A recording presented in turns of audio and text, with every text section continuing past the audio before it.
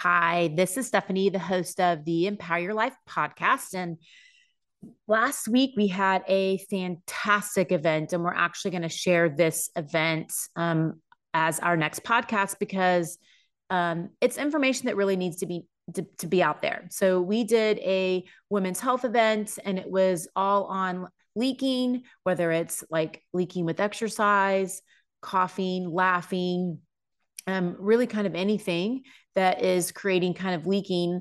That was one of the topics that we talked about, as well as prolapse. And there's a lot of misinformation out there.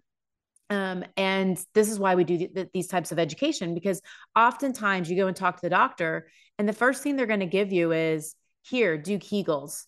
And in this talk, we're going to talk about why Kegels is not the solution. And we've had other doctors say, well, there's nothing you can really do. Here's some pads, or you're going to have surgery, or deal with it as long as you can. And eventually we're just going to have to take out your uterus or insert whatever, the body part that they want to take out. So it's something that is not necessary. And there's a lot of things that we can do without even going down these paths to really get your life back to doing the things that you want to be able to do without these embarrassing moments or these feeling like you have body parts falling out of you. So when we did this talk, one of the people that actually joined us, she literally had come in and wanted to do a kind of what we call discovery visit, kind of pelvic floor assessments, just a quick, 30 minutes, sit down, have a conversation so we can understand, you better, what's going on. And then we can kind of talk about, these are the things that we would look at. Not really sure what would happen or what's going on with you specifically. That's when the evaluation will come into play. But these are the things that we would look at. And then just kind of answering all their questions. Well, she decided she was going to go somewhere else. And she did. And I was really fearful, because if you go to anyone that does pelvic floor, it's really hard to use your insurance. And the reason why is because you really need to be in a room by yourself. And you really have got to spend time with these clients. You can't just do this in a 20-minute, really quick consult, and then go and treat some other patients and then coming back in and here's some exercises for you to do. If you have a place that's like that, you're not going to get the care. You're not going to get the results that you need. And not all physical therapy is the same. And so we talked about, a lot of the things that you'll hear in this next podcast, and specifically how Kegels doesn't help. And she got on at the very end and she was like, yeah, so I went to this other place and that's all they've given me is Kegels. And we're like, yeah. And she was going on to tell us like, yeah, they say my pelvic floor is tight. And I'm like, well, it doesn't even make sense to do Kegels, because why are you going to exercise something that is already tight? That would be like, my hamstring is so tight. Now I'm just going to crank on it and do a lot of exercises, which is just going to tighten things up even more, which is one of the reasons why Kegels is not the exercise. There's so many things you can do besides Kegels to help with the pelvic floor. And so she'd already spent 2 months with them. And I'm like, look at the time and the money that was wasted doing that versus coming to someone that actually really knows what they're doing. And that's kind of the conversation that we have. And now she's on the schedule. So if this is something that you've heard, or someone that has had these issues, whether it's prolapse or leaking, please share this podcast with them, because it really could change their life. I mean, the comments that we got back from it was, this was fantastic. I feel so empowered. I have so much more education that now I can make a better decision about what I want to do, and about going back to my doctor and talking about through things, or coming in and seeing us and talking through things as well. They're going to be better educated to take in the information and go, no, this is not what I want to do. I'd rather try some of these things first. So without further ado, let's get to this podcast. It is a fantastic one. It is Natalie going in and talking about some of the things that you can do to start getting some results now on leaking as well as prolapse.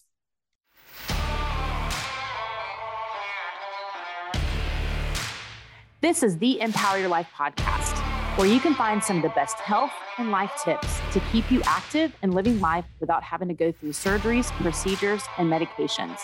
We want to give you hope that it is possible, as the body has an amazing ability to heal if we give it the right environment. Stay tuned to the end of this podcast to hear a very special offer. Without further ado, let's get started.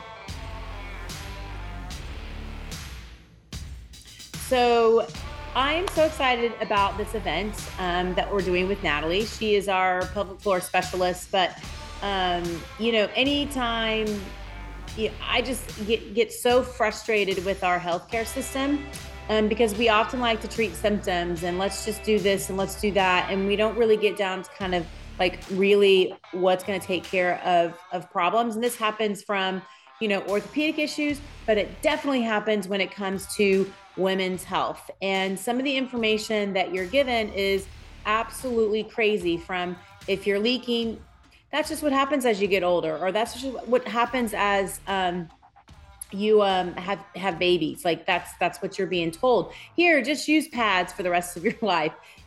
These are common things that you hear, to prolapse and just taking body parts out, that there's a reason why these body parts are in. And is there another solution that might actually be better to solving some of the problems that people have where they feel like their uterus is kind of falling out of them? So these are some of the things that we're going to be talking about. And first of all, just introduce myself. I'm Stephanie. I've been a physical therapist for over 20 years, which is crazy. It seems like it was just yesterday that I got out of school. But one of the biggest things for me, I've been in the healthcare systems before, like so many times with so many different issues. And I know as you get older, it is so frustrating. I can remember a doctor telling me, asking them, I was having some issues where when my dad passed away, my hormones like completely crashed. And I literally was telling him the story of like, yeah, that I was totally fine here. And then my dad passed away, and 3 weeks later, all this was happening. And he literally asked my age and said, well, that's just what happens as you get older. And I'm like, are you freaking kidding me?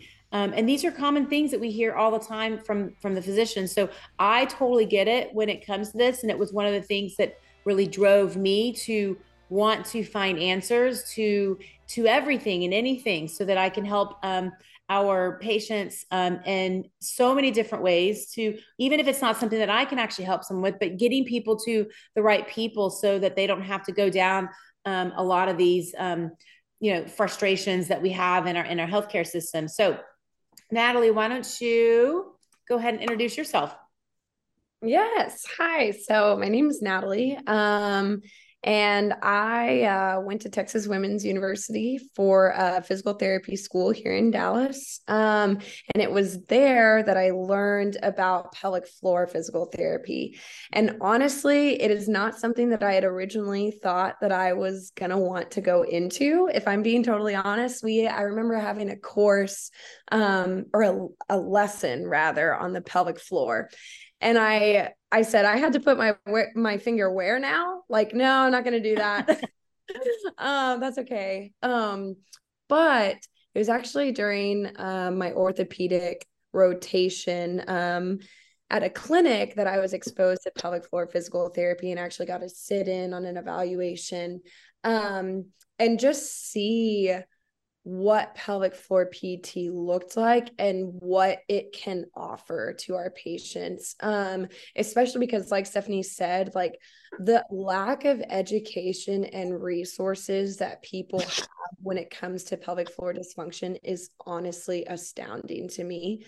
And even talking to, like friends about this, and even like my mom about this, and just all of these women, they're telling me like, oh no, I've just been told to do Kegels for, my stress incontinence and for prolapse and whatever.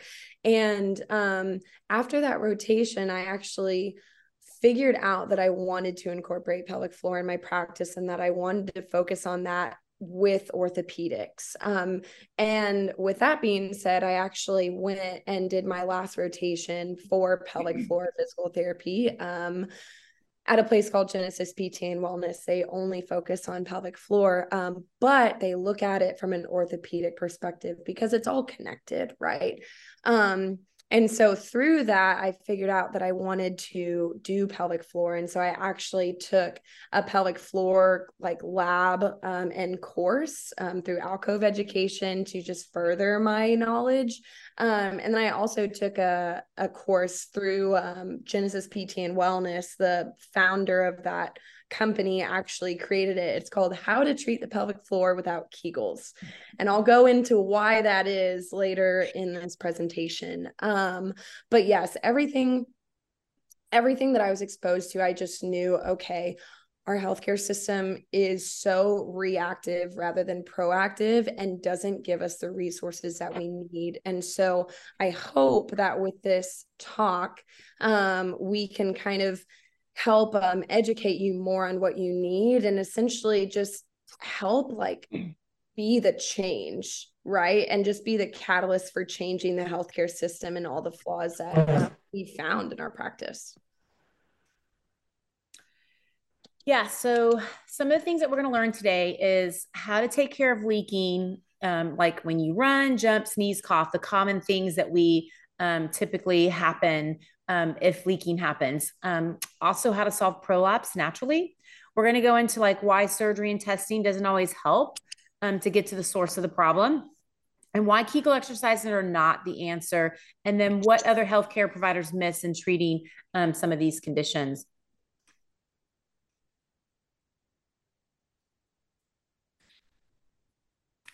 So some of the biggest things, and this is what's always so frustrating to me, because it happens in all aspects of our life when we go to doctors.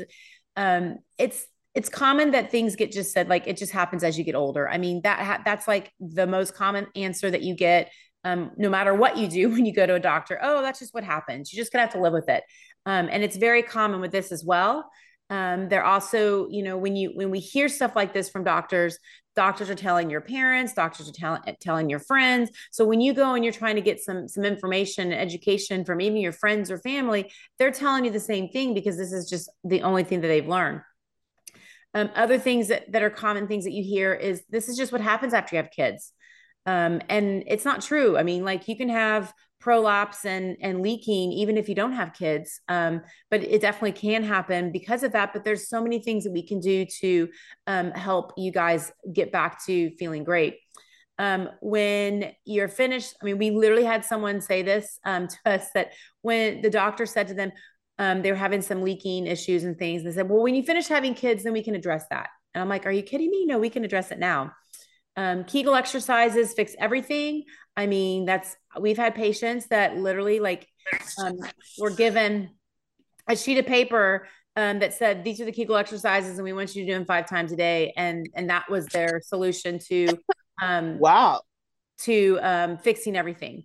Also, if you just go and Google it, if you Google anything, the only thing that pops up besides all of the surgeries and procedures and different things is Kegel exercises. Like they don't talk about women's health or pelvic floor physical therapy. It goes into Kegel exercises, almost everything that you look at.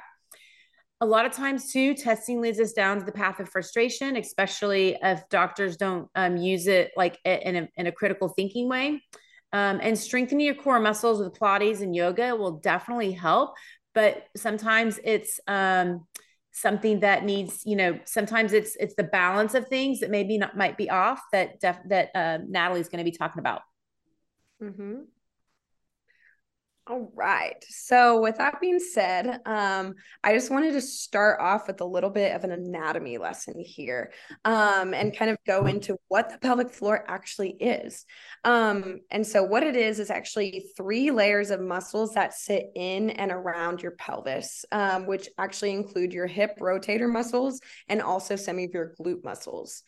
And so what the pelvic floor is responsible for is for helping us with our bowel and bladder function, also our sexual function, and also supporting our pelvic organs. All right. And another thing when it comes to the pelvic floor is that it never works in isolation, right? So with that being said, we need to incorporate a couple more pieces. So I'm sure all of y'all have heard of the term the core and like, oh, I need to strengthen my core and all the things, right? Especially like if you ever have back pain or anything like that, they always say, oh, we just need to strengthen your core. Here are some core exercises. The thing is that the core is actually made up of a multitude of things. It's not just your 6-pack abs that you think of whenever you hear the word core.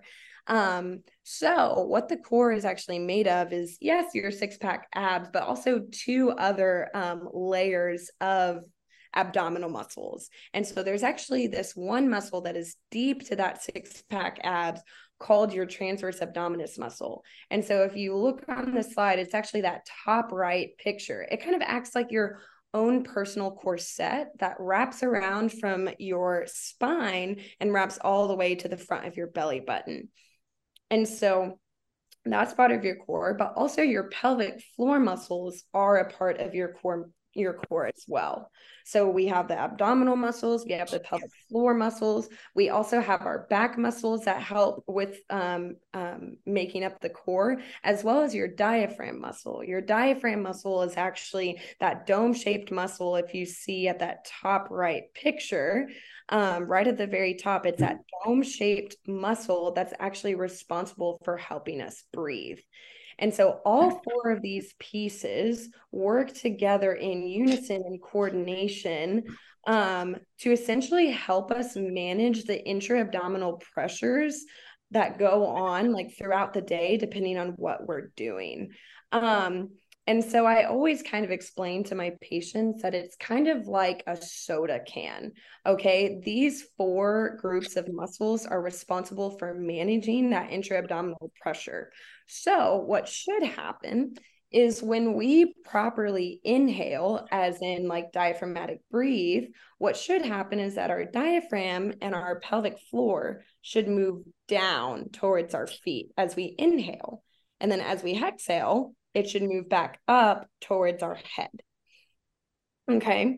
And so what can happen is if we aren't properly breathing, because let's be honest, like I've had so many patients, and even myself included, where like we think we know how to breathe, but we actually aren't breathing at all. And so we're breathing very shallowly, or we're breathing through our chest. And so what can happen with that is that we're not getting that full range of motion of our diaphragm or our pelvic floor. And so that we will find out as I continue talking can actually contribute to our pelvic floor dysfunction, because over time, if you don't use something, you lose it. And so that pelvic floor range of motion becomes decreased if we're not using it. And then when it comes to our abdominals, again, a big portion with that is having it act coordinated with our breathing, so that we can make sure that that pressure that comes into our abdomen doesn't go down and in towards our pelvic floor, causing like more pressure that it can't handle, but rather that it goes up and out of our system. So that way we don't run into problems like incontinence or prolapse.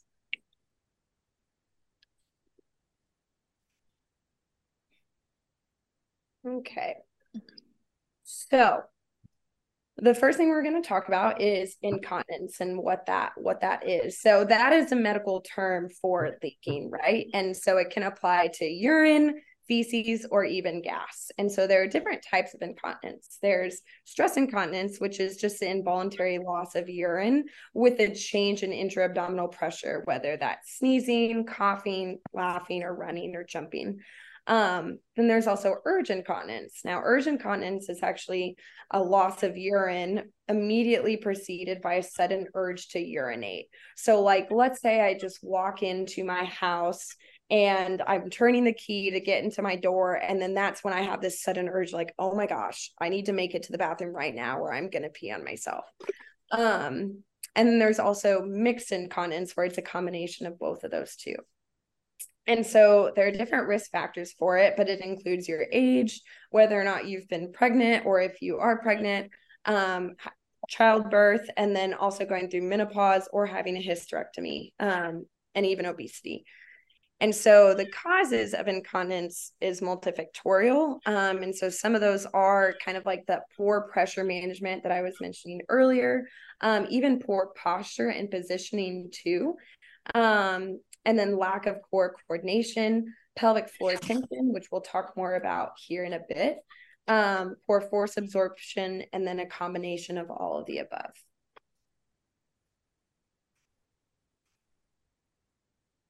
So what can we do about that, right?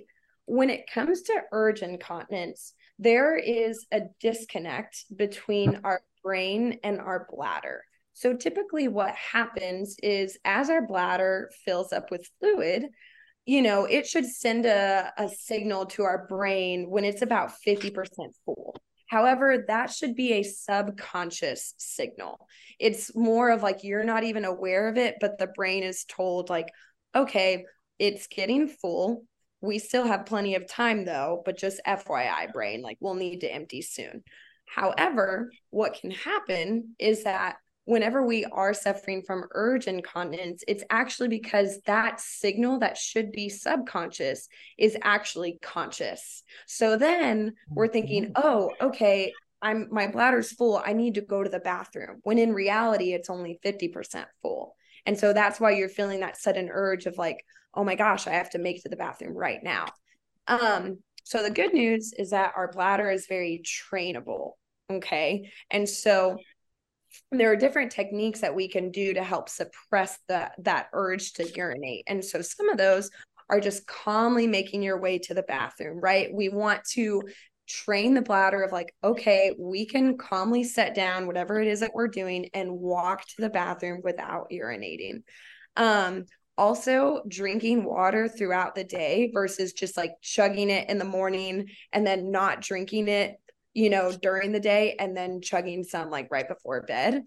The reason why you want to drink water throughout the day is actually because our bladder, our urine in our bladder can actually be a bladder irritant if it's very concentrated. And so that's why it's very important to be drinking water throughout the day, because the water actually acts to dilute your urine so that then your bladder doesn't feel that irritation and send signals to your brain of like, we need to get this out, when in reality, you don't. You just need to be drinking water. Another one is diaphragmatic breathing. Again, this is to just stimulate that nervous system and that vagus nerve of just like calming the nervous system down. And then also performing 15 calf raises. I loved learning this. So your calf muscles are actually innervated by the same nerve that innervates your bladder. So by stimulating your calf muscles, it's actually stimulating your bladder of just like relaxing it and calming everything down. And then another thing too is just decreasing any bladder irritants that you're drinking throughout the day. So like coffee can be a bladder irritant, tea. So minimizing those or just following it up with a lot of water afterwards. And then what the knack is. So the knack is actually this reflex that automatically occurs when there's a sudden pressure change. So it's basically like a strong involuntary pelvic floor contraction. And so that's something as a pelvic floor therapist that I look at during an evaluation to make sure that it's present, because sometimes what can actually happen with pelvic floor dysfunction is that this knack, rather than helping the pelvic floor contract whenever there is that change in intra-abdominal pressure, like when you cough, it's actually paradoxical, meaning your pelvic floor actually descends down towards your feet. And that's actually not what we want, because that can contribute to leaking. So just making sure that the knack is intact during an evaluation is always something that I look for. All right. And then as far as bladder habits, so what is normal and the goal throughout the day is to be voiding every 2 to 3 hours. You also want to be voiding 6 to 7 times per day, and voiding about 0 to 1 time per night. And so if it's any like sooner than that, right, then that's a sign of like, okay, we need to address pelvic floor or something, because something's going on and it's not working the way that it should be. And then as far as when you're actually going to the bathroom, a good sign that you know that you were supposed to go to the bathroom to pee is to be able to count how long you're peeing for. So it should be lasting for about like 6 to 10 seconds. If it's not lasting that long, that's a sign of like, okay, I had this urgency, but I actually could have waited longer, right? And so again, that comes back into like the training of the bladder of like, okay, if I didn't reach that 6 to 10 seconds, next time I'm going to try to do 15 calf raises before trying to go to the bathroom, and just see if that alleviates the urge so that you can continue on throughout your day. Another good recommendation that I always tell all my patients is to be drinking about half of your body weight in ounces, again, just throughout the day, so that your urine is being diluted, so it's not serving as a bladder irritant. Another thing I tell my patients, do not urinate while you're in the shower. So why do I say that? Whenever you're urinating and you're sitting down on the toilet, your pelvic floor muscles should actually relax in order for you to urinate. However, whenever we're standing, what's the function of our pelvic floor? One of the functions is to support our pelvic organs, right? So while we're standing, our pelvic floor is contracting to help stabilize yourself. So if you're standing and then going to the bathroom and like peeing, what you're essentially training your body to do is say, oh, okay, it's okay for me to be urinating while I'm standing. And so that's not what we want to do, right? And then another thing is not pushing to start, because again, pushing is actually causing a pelvic floor contraction. But again, whenever we're going to the bathroom, your pelvic floor muscles should be relaxing to allow that urine to come out.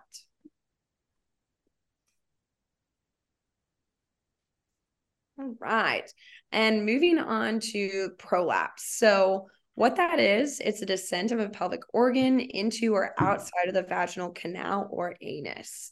And so there are different types. So there's a cystocele, which is a prolapse of the bladder into the vagina. There's a urethrocoele, which is a prolapse of the urethra. And then there's a uterine prolapse. There's also a vaginal vault prolapse, which is actually the prolapse of the vagina itself. There's an enterocoele, which is the prolapse of the small bowel, and then the rectocoele, which is the prolapse of the rectum. And so symptoms of a prolapse include vaginal bulging, a feeling of like pelvic pressure or heaviness, or even like if you can. Please call us back at 844-469-0784. Oh gosh. And Abe will be glad to answer any questions you may have. Thank you for calling and have a good day. We could mute. Oh, let me get. Sorry. Okay. Hey, Marcia, would you mind muting? Okay. Thank you so much. Sorry about that. But yeah, so imagine it's almost kind of like if you feel that pressure, like heaviness, kind of like something's falling out almost. You can also experience pelvic pain, or urinary or fecal incontinence. And so it will also just cause an altercation in your daily activities, your sexual function, and your quality of life, and can also cause low back pain. And so pelvic floor physical therapy plays a big role in the conservative management of your prolapse. Okay. All right.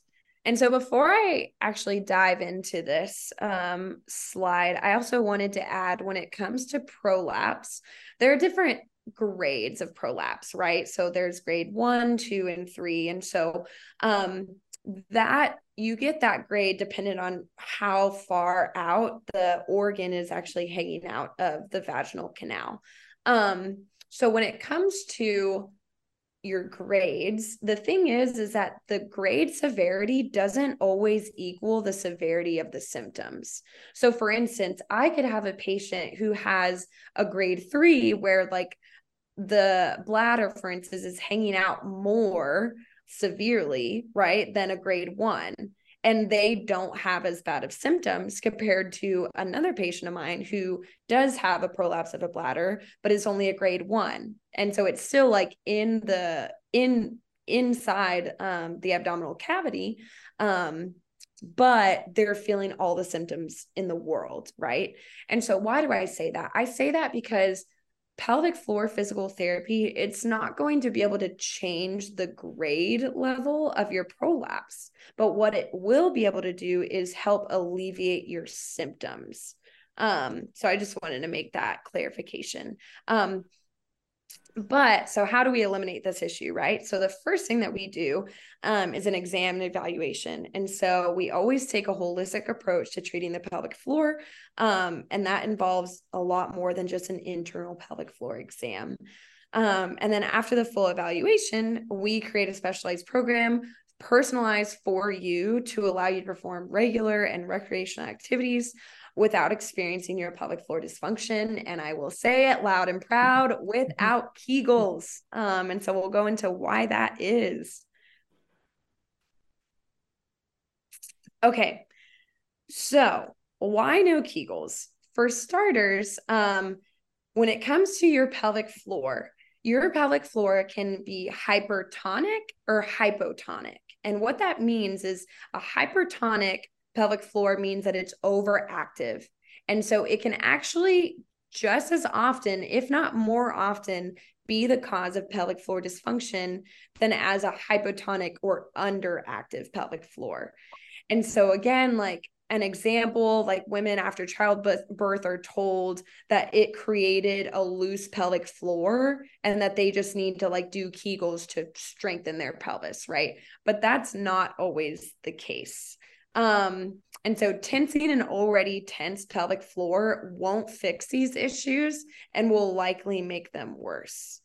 And so I also just kind of want to get into the history of Kegels and where it came from. It was actually created by a doctor with the last name Dr. Kegel in the 1940s. And the whole idea was that you would do pelvic floor contractions to strengthen a weak pelvic floor.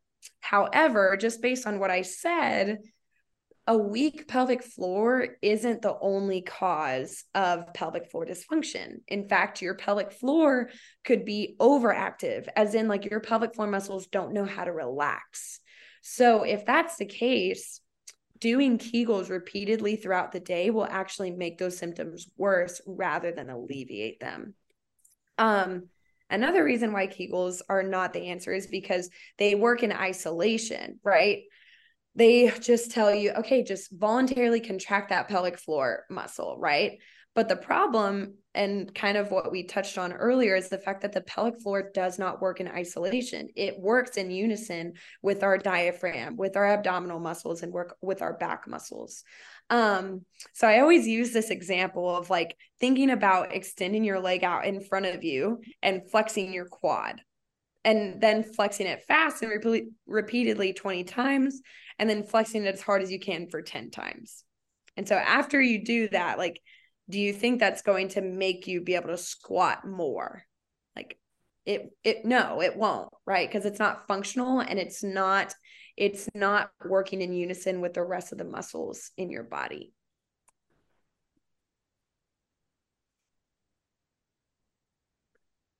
So another reason why we don't prescribe Kegels is because, again, Kegels are a voluntary pelvic floor contraction. But the thing is that the pelvic floor works subconsciously, either by anticipation, reactive, or responsive. And so continuously training your pelvic floor with voluntary, conscious, and intentional contractions is not a solution, but it's actually a lifelong prescription that doesn't help your pelvic floor when you need it. When you need it, like when you sneeze or you jump or you burst out laughing or when you're running. So we need to train your pelvic floor muscles to act on their own when you need them to, but also to be able to relax when you don't need them. So as with training and rehabbing all muscle groups, we must move on from voluntary and isolated exercise and train the body in the ways we want to train. So with that being said, I want to be very clear here. There is a difference, right? So what's the difference and what do I mean by no Kegels? I'd like to clarify that there is a difference between a Kegel, which is that conscious, active contraction of your pelvic floor, that's isolated versus making an initial mind to muscle engagement to become aware of our pelvic floor muscles. And intentionally engaging and relaxing your pelvic floor muscles with breathing and movements to retrain its coordination to ultimately become subconscious. So again, there's a place for the latter two, but there is never a place for a Kegel. So before we kind of move into some of these things, tell us a little bit about common things that you find, Natalie, when common problems that you find when people have like prolapse. Because I know it's a variation. There's so many things and everyone's a little bit different, but what are some of the common things? So when it comes to prolapse, again, when it comes to the evaluation, it's not just an internal pelvic floor exam. And so common findings that I see are, one, they're not breathing properly. Again, like I feel like even though we all breathe, we don't actually breathe correctly. We breathe with our chest, or we breathe, we're belly breathers, right? And so because of that, our rib cage isn't able to fully expand and contract. And so because of that, our diaphragm isn't able to fully contract and relax because the range of motion is restricted. And so, like I said earlier, when we're not breathing correctly and our diaphragm isn't moving properly, our pelvic floor also isn't moving because they move together. So if one's not moving, the other one's not going to move. And so what that does is, if you lose that range of motion of your pelvic floor, think of your pelvic floor as like a trampoline. Like it should be able to move and bend to your pelvic organs and like give support and bounce back when they need to. But if it's not moving, instead of a trampoline, it basically becomes like a concrete slab. And so those pelvic organs are just hitting that concrete slab repeatedly until your pelvic floor just gives up. It's like, I can't do it anymore. And so that's when we can have that prolapse, whenever we have an increase in that abdominal pressure. So that's one finding, not breathing properly. Another finding that I find is that our hip range of motion is actually very limited because, again, our pelvic floor also has our hip rotator muscles. And so we can be limited in our range of motion there. And so that's just a sign of like, okay, if that's not moving, again, our pelvic floor isn't able to move in its full range. And then another common thing that I see with that internal exam is that a lot of the times our pelvic floor muscles are hypertonic, as in they're overactive. Because again, what it should feel like whenever I'm internal, it should feel just kind of like the inside of your cheek, like very smooth. And for the patient, it should just feel like a light finger pressure, because that's all that I'm giving in an internal exam. However, what I've found is that whenever I'm internal, my patients are like, oh, that hurts, or like, oh, that's recreating my symptoms of like heaviness, or recreating even like my low back pain if they have low back pain. And so that's a sign of like, okay, our pelvic floor isn't able to relax right now. So that's another common finding that I see. And then also too, with that coordination, like our core, we're not able to coordinate our core with our breathing and our pelvic floor. And so those are just some common impairments that I see with prolapse. Yeah, all good information. So one thing I can tell you from a surgical perspective, and I believe this on just about any kind of orthopedic injury, including like pelvic floor, is that if you can avoid surgery, avoid it, because you never are the same after surgery. And really, when you go in and you're looking at like people that end up getting slings and different things that happen that doctors do, I don't know a single person that's like happy about it. Usually gives you more problems down the road. Even with like taking body parts out, like taking your uterus out and things like that. If you can avoid it, I would say do it. It's meant there. It's meant to be there for a reason.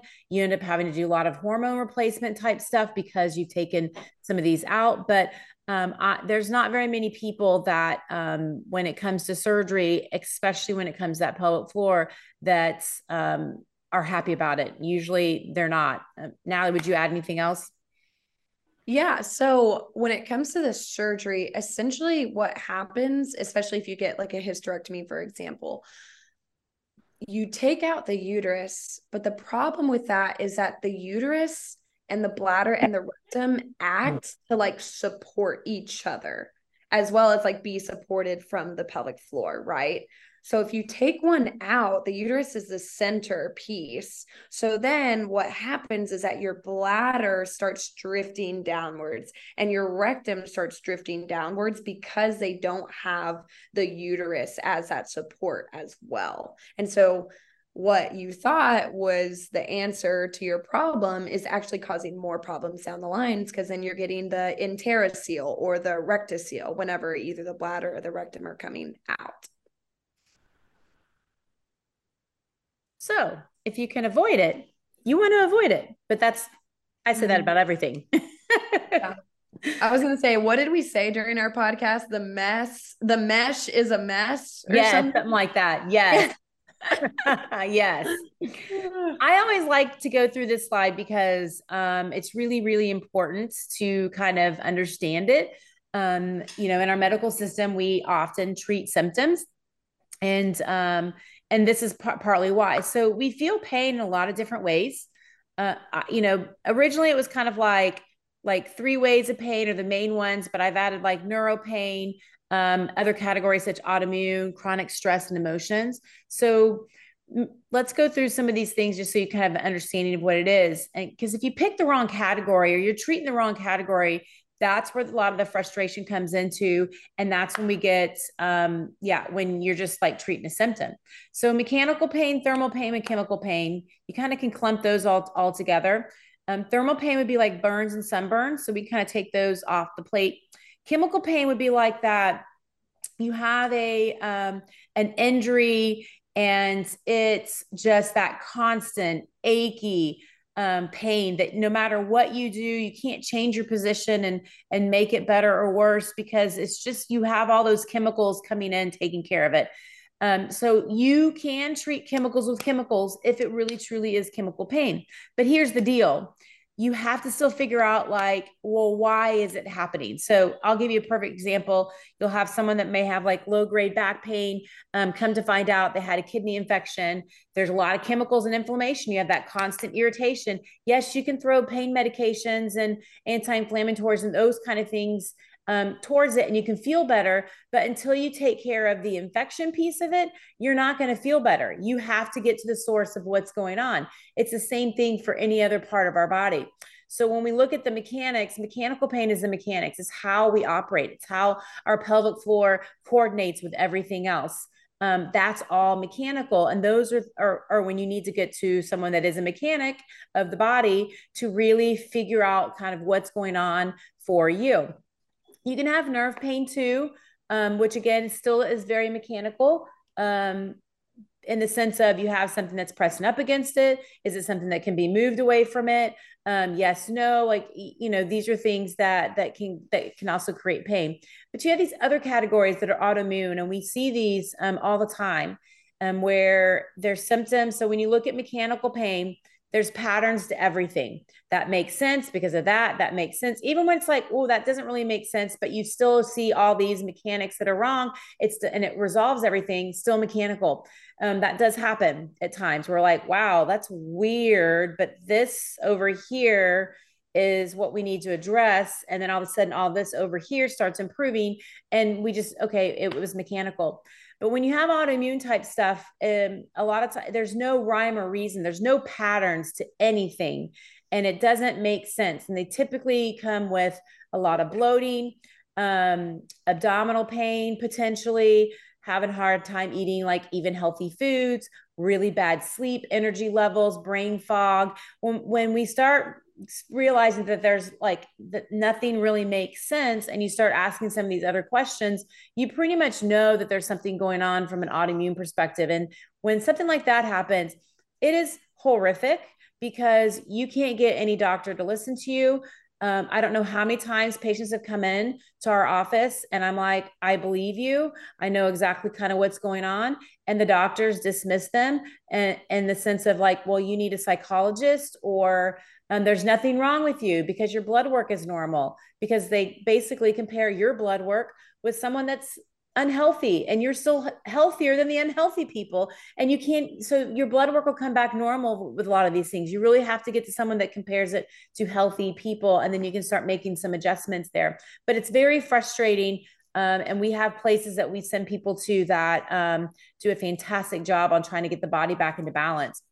Chronic stress and emotional, like these are like when they're really, there's that chronic pain from that emotional stress that someone's having. So this is not, well, ever so often you'll get someone that comes in and it's like they're all of their objective measures, like everything is improving. You can't recreate their pain at the office anymore. But then all of a sudden they come in and they're like, I still hurt. I'm like, well, okay, let's talk about it. When did this, what happened? Oh, well, it's happening at work. Okay. So does it happen on the weekends? Nope, never happens on the weekends. Well, what's going on at work? And then you just start hearing all the emotional stuff that is happening. They'll also often say, like, when I go on vacation, I have no pain, I don't have any problems. It just doesn't hurt, because when they come back here and they have to deal with everything that's going on here, their body is feeling it and creating it. So there's times when this happens a little bit less often. A lot of times, once we figure out what the mechanics and everything are going, and we start teaching you how to help yourself, essentially, a lot of that like stress of like you being out of control will start going away. But we do have patients that they don't, and we have to have conversations with them, and we almost have to get them to someone that actually can kind of deal with what happened a long time ago in their life that is kind of surfacing up right now, and their body's feeling it. So these are all different ways that we feel pain, and we have to really analyze all this, which is what our office does. To really kind of figure out where you are. And that's probably the biggest thing that sets us apart from anywhere else, because, doctors, you go in, here's a pill. Okay, here's surgery. Oh, well, when you get bad enough, let's have surgery. There's no options. They don't give you anything.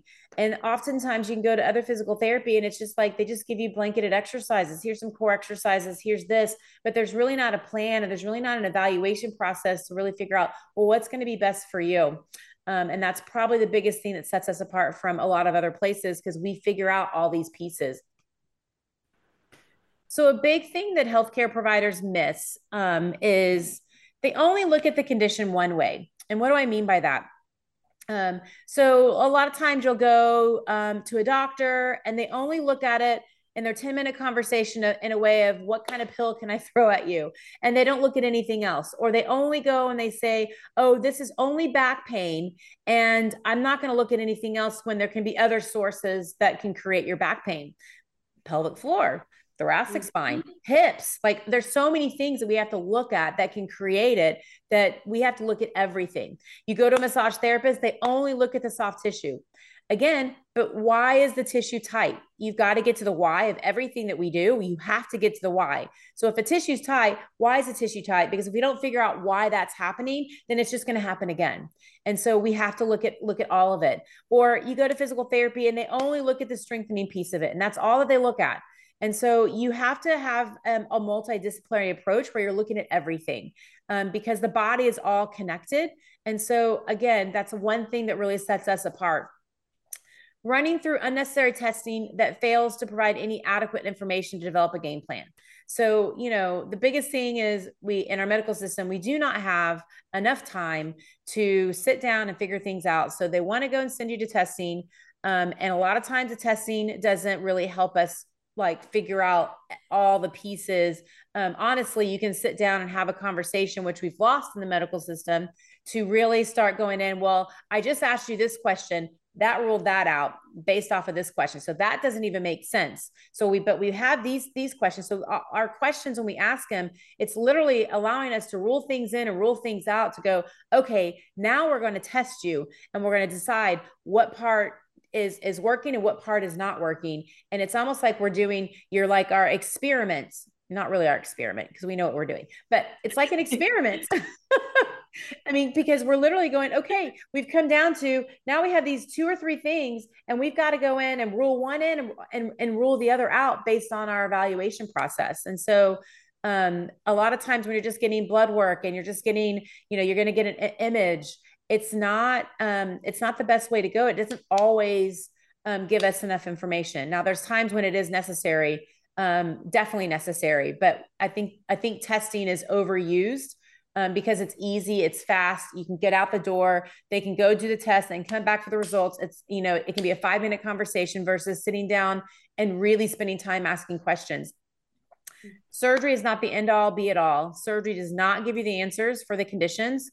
And I don't know a female that said that they were happy with any of their surgeries that they've had it. Most are worse off. Literally had a conversation with a patient that, and this is not even pelvic floor related, but it's going to get to my point of they came in, they did one visit and they're like, no, I'm just going to go ahead and have the shoulder surgery. And I'm like, I wouldn't do it. I go, because whatever they're saying they're fixing, it's because of all this stuff over here that's not moving, that's not working correctly. I mean, your thoracic spine's not moving, your first rib's not moving, there's pieces of your neck that's not moving, and all of that can create issues in that shoulder. And you can go and image someone that has no pain whatsoever and is going to show the exact same thing that you're showing. Like 80% of them show that. So like, is that really the problem, or is there something else that's going on? Well, he decided to have the surgery, felt great after the surgery. I get a message from him literally like a week ago, and it said, yep, my symptoms are all back. They said it's another tear. And I'm like, please don't have another surgery. Like I said before, you have all these other things that have to be addressed so that you're not having issues in that shoulder. And so that's, the more you mess with your body from surgery, the worse off you get later on in life. I can tell you, I had a knee surgery, 2 knee surgeries. First one needed, second one I did not need it, but I have more problems with my knees than any other part of my body. And I wish I never would have had that second surgery because I think I would have been better off. But I wasn't a physical therapist at the time, and I wasn't my own health advocate. And I was saying, like, I think this is it. And they're like, no, that's not it. It can't be possible. And honestly, like, if I look back at my critical thinking of it probably was exactly what I was saying, but I didn't have anyone that was actually there to listen to me. Kegels are the only thing that you're being told to do, and it does not help. So, like, if that's what they're telling you to do, you just need to run. It's kind of what I say. Walk out. Run, run away. It's not going to help you if that's what they tell you. I say the same thing with people with back pain. If they're going to say, oh, it's just core strengthening, run. Now, is strengthening a piece of it? Absolutely. But it's not like there's so many other pieces that you have to look at before them. Most doctors have no clue that you can solve the problem naturally for any kind of women's health issues. Most doctors just don't know. And so we can see only so many doctors and try to get the educate, but there's so many doctors out there. And so it's one of the biggest reasons why we are constantly putting education pieces out for you guys, because we want you to be educated. And in worst case scenario, even if it's like, that's not me, you can even educate someone else that, hey, and I know there's many people on this line today that like literally tell everyone, you've got to go to Empower. You've got to go to Empower. Please don't do that. Please at least talk to them. So we know it happens, but we just want to, again, provide education so that they have opportunities to listen as well. And we have this is actually recorded. So again, if you know anyone that is having issues, this might be a great option for them to at least just start learning because you do not want to go down the path that these doctors put you down. So some success stories. Natalie, want to share any? Yeah. So while I was treating pelvic floor in the past, I actually had a patient who had a prolapse. And what was going on with her was she wasn't breathing properly to start out with, but also to her ribs. So her actual ribs were not moving. So again, if your ribs aren't moving properly, then you can't fully expand your rib cage and fully contract. So then what's happening? Again, our diaphragm isn't able to move through that full range, which means our pelvic floor isn't able to move through that full range. So we actually worked on her ribs to help improve that diaphragmatic breathing. And that helped a lot.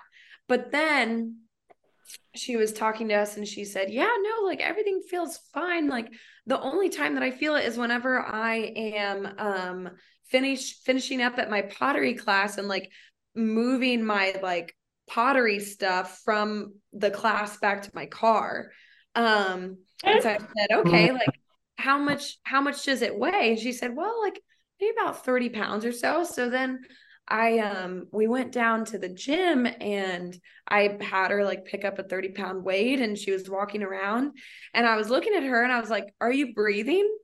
And she was like, no, no, I'm not breathing. I was like, okay. So now that we know that, what are we going to do? We're going to breathe. And so sure enough, like we just had her walk like around the gym carrying the weight and breathing. And she was like, oh yeah, that's so much better. Like, okay. And I was like, all right, perfect.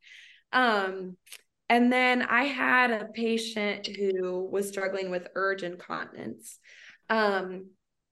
And so again, very common theme just with pelvic floor dysfunction in general, always looking at diaphragmatic breathing first. Cause again, like none of us breathe properly. And sure enough, she wasn't breathing properly, but she also wasn't drinking a lot of water throughout the day because she had it in her mind, I'm always having to go to the bathroom. I just shouldn't drink as much water.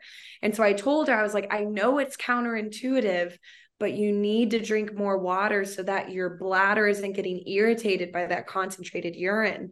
And so we worked on that. We also worked on, again, like pelvic floor relaxation because her pelvic floor was overactive. And so we did a lot of internal work with her. But then at the end, she was actually able to go to the Taylor Swift concert. And I think that was like a 3 to 3.5 hour concert. And she only had to go to the bathroom one time. And I was like, ah. And she said, oh yeah, I was drinking like alcohol there too. And like eating all the things. I was like, yes. All right, perfect. Stress incontinence, very similar with my patient with prolapse, not breathing properly. Her ribs were actually stuck in the position of like exhalation. So it's, or not exhalation, inhalation. So she had like ribs flared out.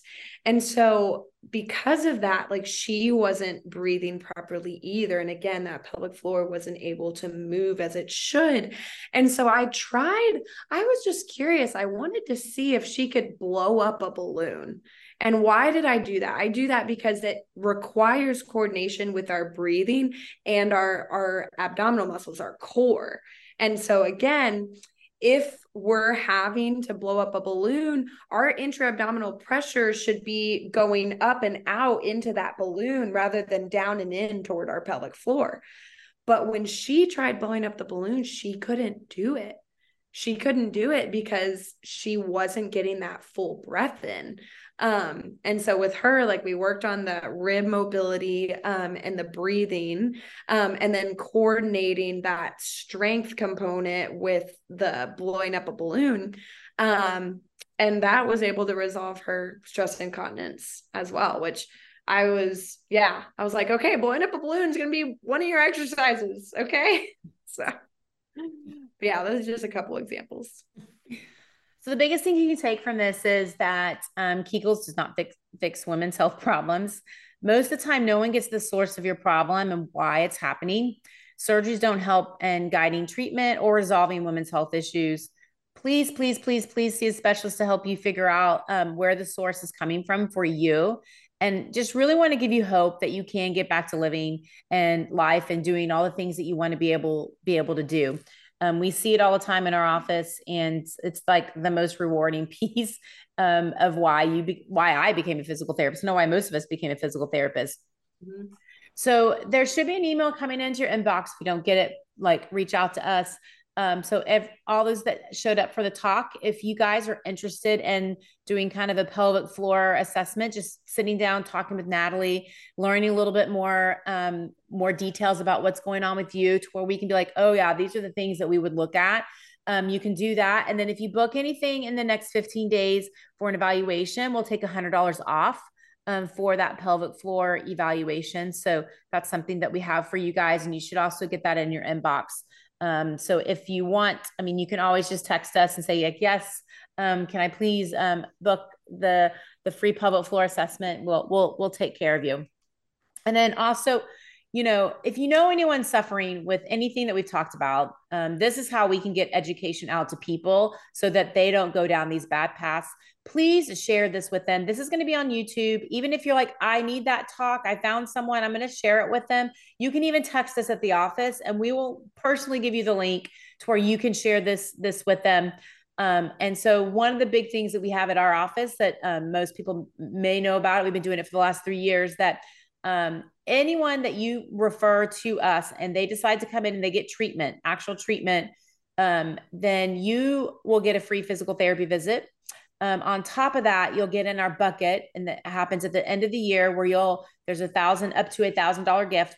We tailor it to whatever name we pull out. We tailor something to that specific person, or they can do five free PT visits. And so that gets in the bucket, and we do those drawings in December. So it's a big thank you for always thinking of us and referring people to us. But again, if you know anyone suffering with anything like this, they're like, oh my gosh, you have got to hear this information. Can I please just ask for permission? Can I please send you a video? Because I think you'd be interested in learning about this naturally. And rarely do people say no, and then we can get the link to them. So that's one thing I want to share that. And then also, we have our Black Friday sales coming up. We do this every year. They are our biggest sale of the year. Starts November the 19th. It's next month. We have our off our packages, and we'll do 6, 8, 10, and 12 visit packages, where you'll get our biggest discount. So I think it's anywhere between, I can't remember the numbers, $400 to $800 off, depending on like which package that you pick. Don't quote me on that. I know I had it all calculated, but I it's not in front of me. But that is something that's happening coming up in November. So be aware of that. We have people that buy packages, even if they don't need therapy right now. They will buy a package so that they can use it whenever they want to use it, because the visits never go away. So we'll have people to buy them, and then they'll just use them as needed. Or that I know I'm going to need this taken care of, I'm going to buy it, so I'm going to use it when I want to use it, or that they'll use them now and they come in monthly for like tune-ups and things like that. So there's a lot of ways that people use that. So I'm going to stop the recording and take questions. Hey y'all, I'm Catherine, Client Relations Manager of Empower Physical Therapy. If you have any questions on any of our topics or want additional information, click on the link below. We will get the information to one of our specialists and get back to you soon.